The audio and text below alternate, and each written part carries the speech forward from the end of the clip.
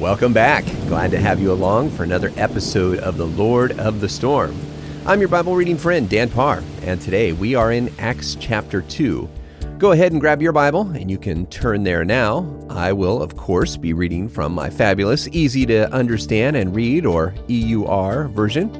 Oh, and I have to tell you, so earlier, I got the author samples from Amazon, and the hardbound cover, it's great. It's big, good-sized print. But the paperback, man, I can tell I've no longer got the eyes of a 20-year-old.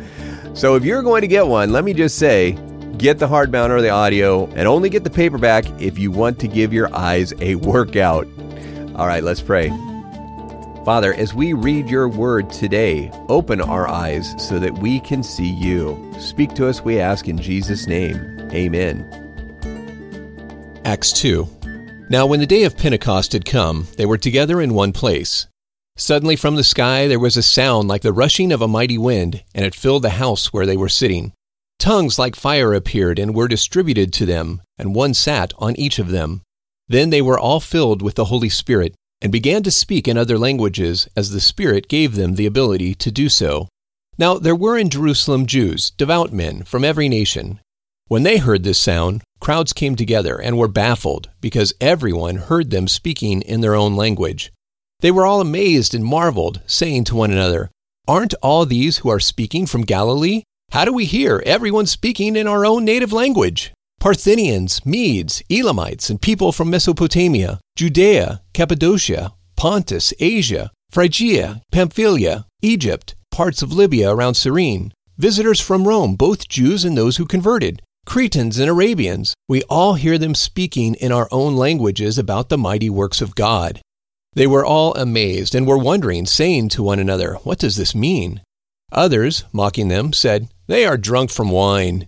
But Peter, standing up with the 11, lifted up his voice and spoke to them, "Men of Judea, and all you who live in Jerusalem, let this be known to you, and listen to my words. For these men aren't drunk as you suppose, as it is only 9 a.m. But this is what has been spoken through the prophet Joel. It will be in the last days, says God, that I will pour out my Spirit on all people. Your sons and your daughters will prophesy. Your young men will see visions. Your old men will dream dreams. Yes, and on both my male and female servants in those days, I will pour out my Spirit, and they will prophesy. I will show wonders in the sky above, and signs on the earth beneath, blood and fire and billows of smoke. The sun will be turned into darkness, and the moon into blood before the great and glorious day of the Lord comes. It will be that whoever calls on the name of the Lord will be saved. Men of Israel, hear these words. Jesus of Nazareth was a man approved by God by his mighty works, wonders, and signs, which were done in front of you. As you yourselves know, this Jesus, who was handed over as part of God's wise plan, you took by the hand of criminals and crucified and killed. But God raised him up, having freed him from the pain of death, because it was not possible that he should be held by it. For David says concerning him, I saw the Lord always before my face, for he is at my right hand, that I should not be moved. Therefore my heart was glad, and my tongue rejoiced. Even more my body also will live in hope, because you will not leave my soul in hell, neither will you allow your Holy One to see decay. You made known to me the ways of life. You will make me full of joy with your presence. Brothers, I tell you this, King David died and was buried, and his tomb is with us today. But being a prophet, he knew that God had sworn with an oath that one from his descendants he would raise up the Christ to sit on his throne. David saw this in the future, and so he spoke about the resurrection of the Christ, that his soul wasn't left in hell, and his flesh didn't see decay. This is Jesus, who God raised up, and we are all witnesses to it. Being exalted by the right hand of God and having received from the Father the promise of the Holy Spirit, Jesus has poured out his Spirit, which you now see and hear. For David didn't ascend into the heavens, but he himself says, The Lord said to my Lord, Sit by my right hand until I make your enemies a footstool for your feet.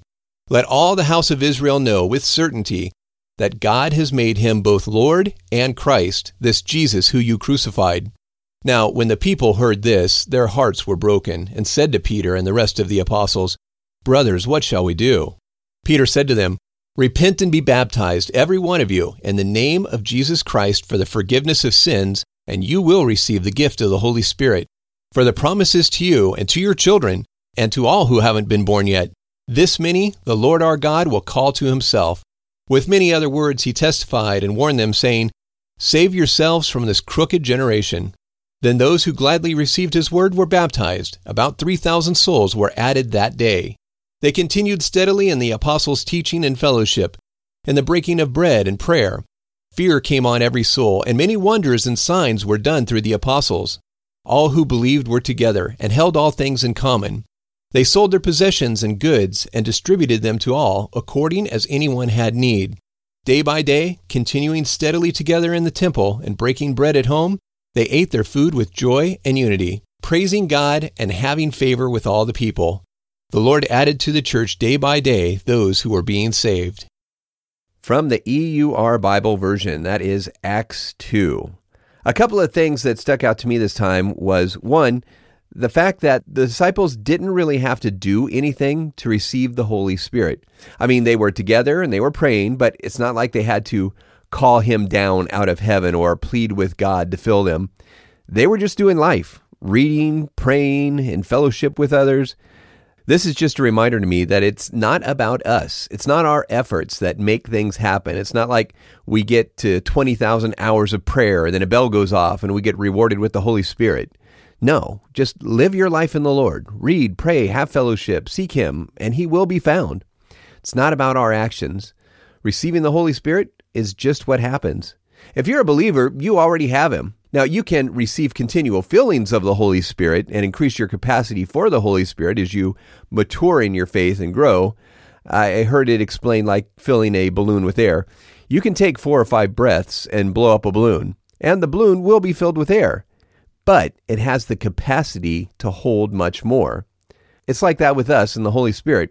As we pay more attention to him and follow his promptings, we better learn when he is speaking, and the more familiar we become with his voice, the more we are filled with him, so to speak. And then one other thing I wanted to mention was how the people around the disciples heard them speaking in different languages. And we might think, well, that doesn't happen anymore. But it does. I had a pastor once who told us this story. A man who was a regular church attender at his church had his mother come for a visit from Portugal.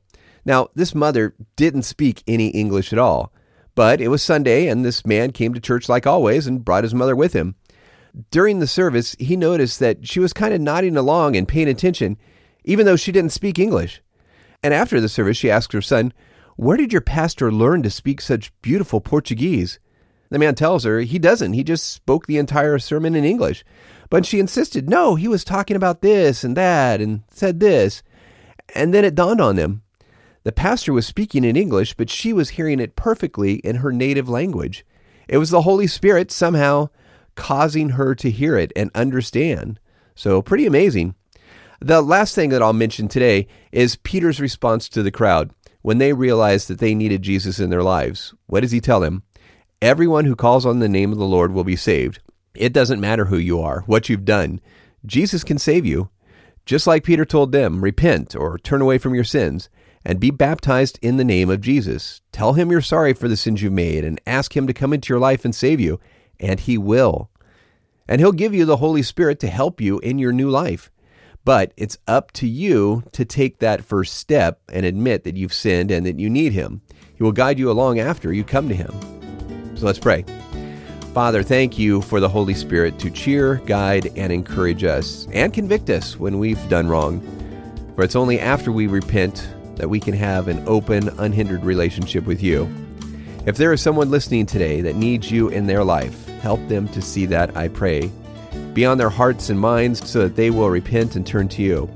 And we know, Lord, that you will never turn away the one who comes to you in faith. Lord, bless those that are listening today. May they be filled with the Holy Spirit, and may you work mightily through them for your glory. I pray in Jesus' name. Amen. And that's going to wrap it up for this episode. But don't worry, we've got another one right around the corner for you. Thanks for listening today. God bless.